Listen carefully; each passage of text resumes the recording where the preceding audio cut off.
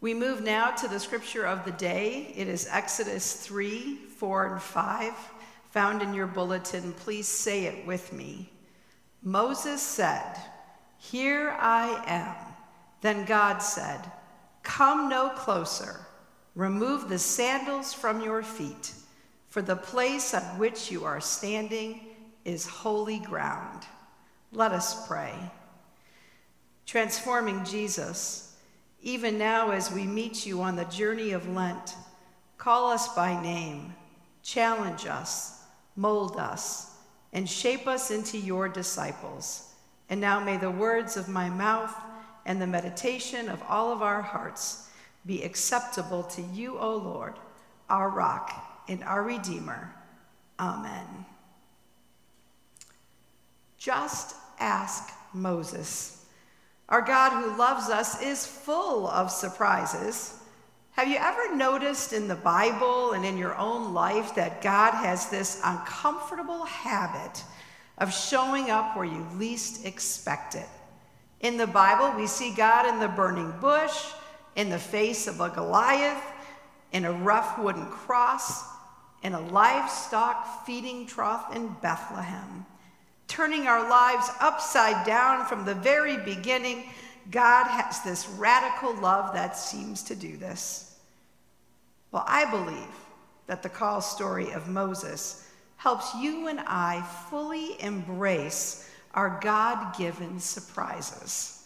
Places of holy ground that we didn't expect, where grace and mercy have become the foundation on which we stand with bare feet.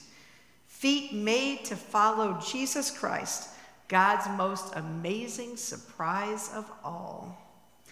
So let's lift our scripture passage from the pages of the Bible and into our own mental image of Moses and the burning bush. This is the first time that Moses encounters God, and he's out in the wilderness, tending the flock, doing his own thing, being about his business, when all of a sudden, before him, there is this bush, and it's unconsumed by the flame. And it draws Moses to it. And as Moses turns to look upon this miracle, all of a sudden there is this voice from God from the bush. And it's God's first command to Moses to take off his shoes. Now, this isn't a typical ask of God. It's the first time it actually shows up in all of the Bible. And Moses encounters God. Removing his sandals just seems to be an appropriate sign of reverence, a sign of recognition that this is important, this space around them, a removal of any barriers between he and God, that taking off his sandals seems to be a symbol that Moses is about to open himself up, to lay himself bare, like his bare feet. Now, perhaps this is a point in the story where some of us start to feel a little uncomfortable. I mean, what if we had been in Moses' sandals? Would we have been convinced to obey? Some of us might have thought, yeah, right. This is not holy ground. I mean, who's kidding who here? This is just the surface of Mount Horeb. And whatever is going on with this shrub, it's liable to start throwing off burning embers at any moment, so I'm not taking my sandals off. And if we'd responded like that, there's a good chance we would have missed our encounter with God. There's this woman we know and a man we know. They don't have to be named. We'll picture them in our minds. But for this sake, let's say it's a woman named Evelyn. She attended a worship service where the pastor was talking about his personal walk with Jesus. And in telling the story, he became a little teary. And as soon as he did, Evelyn lost the thread of the sermon by wondering if the pastor had the words "weep here" written in his sermon notes. As a theatrical cue, perhaps. They might have been on holy ground. There could have been something that God wanted to tell Evelyn, something really important in that sermon to hear. But if so, she missed it. because she had those shoes of skepticism on, laced up tight on her feet. Now, it's okay to have doubts. Jesus showed us that, to express them to God. To give God, though, a little room to work is always helpful. Moses removed his shoes, and God revealed this plan for his life. The plan was a big plan, one that he never could have imagined. A plan to bring God's suffering people out of slavery in Egypt, with Moses being God's mouthpiece to Pharaoh. And Moses standing before God, his bare feet resting on holy ground. And God tells Moses, I will send you. And Moses replies, who am I? There's pushback. He's got this brother Aaron that is really good with words. He's convinced that he's sure God got it wrong. Send Aaron. We can almost hear the worry in his voice, the feelings of unworthiness and inadequacy filling his mind, let alone the thought of being murdered by Pharaoh for doing such an ostentatious call. But after all, Moses was a guy with a checkered past. He was born to an Israelite mother. He should have been killed as an infant, yet he was put in a basket in the reeds and found by Pharaoh's daughter, raised in Pharaoh's house, and eventually in Egypt. After killing an Egyptian, after beating a man, a Hebrew man, he builds a new life for himself. But isn't that how God kind of works, right?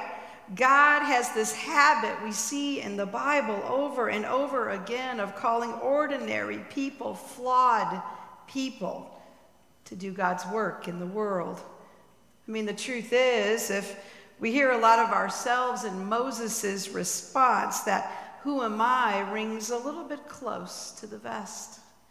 It's a reminder that God is fully present in these moments of our own self-doubt, our own insecurities, and that God also invites us out of those places to stand with confidence and certainty in our status as a child beloved, a child of God.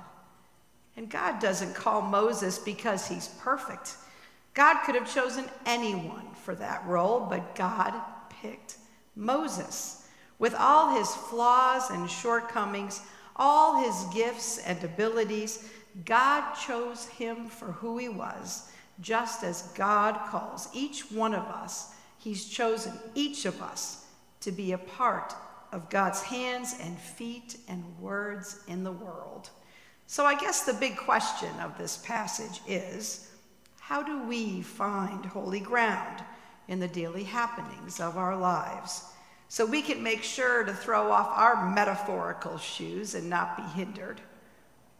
Well, how about this? Jesus taught us that sometimes we find the profound in the simple.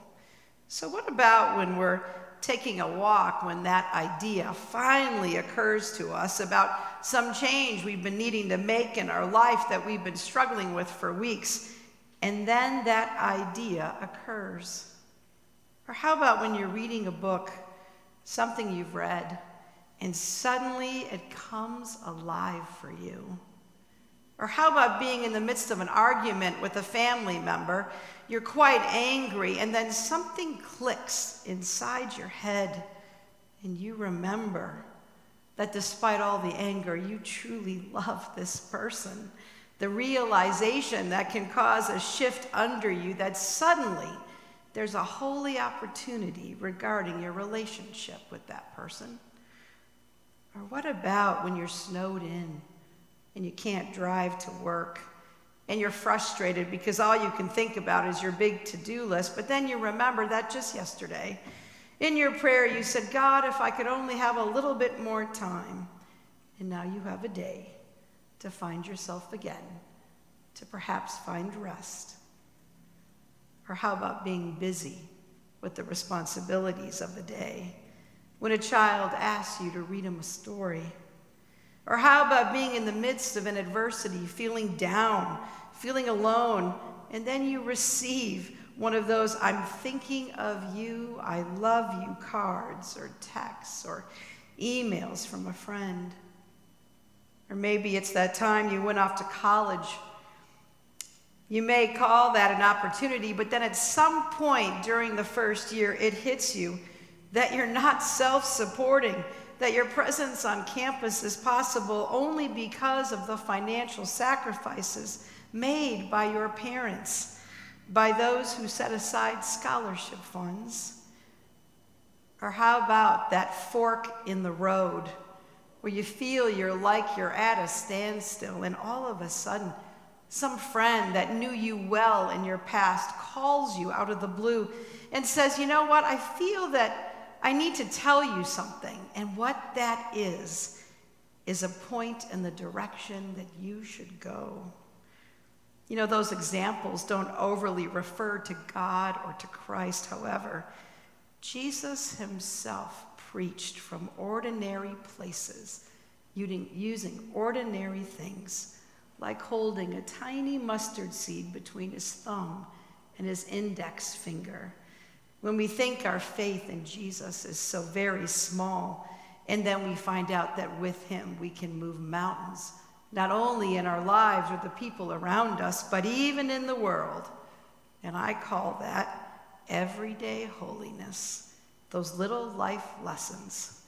And when it comes to the concept of holiness, we will recognize that there are elements in those moments that I described that go beyond the ordinary, beyond the routine, beyond the mundane. There is something about them that, if we are alert, tells us not to let the moment slip by without giving thanks, or saying "I'm sorry," or saying "I love you" to someone, or changing our attitude, or taking an exploratory step in a new direction we think God may be leading us.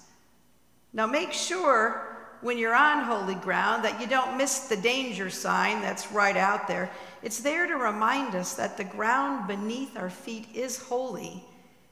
But imagine, for example, hearing a sermon that challenges a certain attitude or a way of living, and sitting there thinking, "Well, I sure wish so-and-so was here to hear this. He really needed it." And never considering for a moment that the sermon might also fit our own attitude and circumstance. You see, God chose us for who we are. The world may call us ordinary, but God makes us extraordinary. And Jesus said, "You did not choose me, I chose you to send you out to produce fruit that will last." We are to be God's hands and feet in this world. And God calls each of us to various things. Maybe that's playing music or designing a computer system. Maybe it's parenting, starting your own business. Maybe God is calling you to volunteer at an organization you've supported for years. Or maybe volunteering at church, or going back to school, or risk starting a new relationship, or setting up an appointment with a counselor to talk about why your heart's so heavy. God is with us.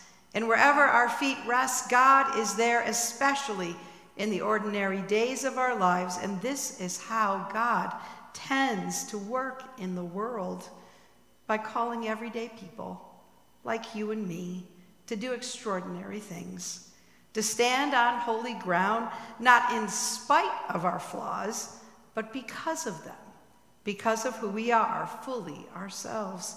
And just as God spoke to Moses out of the burning bush thousands of years ago, God too calls to each one of us, welcoming us to holy ground with our unique gifts and strengths, our flaws, our weaknesses, because those are the things that make us who we are. And this is not a call that invites us to check a part of ourselves at the door before we head out, but rather invites all parts of ourselves in to the holiest of spaces, to stand on holy ground before the Creator of the universe, and questions in hand. "Who am I?" Moses asked. "I've asked. I'm sure you've asked in your own way, and God responds with this simple reminder. God calls Moses, me, you, not according to our works, by what we've done, but according to God's purpose. And God calls us not because we are holy, but to make us holy. And God calls us to see our burning bush and to keep it forever aflame. God calls each one of us to rekindle the gifts that God has given us from within, to rekindle through the practices of Lent, but to take it out of Lent all year round: worship, prayer, mission, Bible study, fellowship.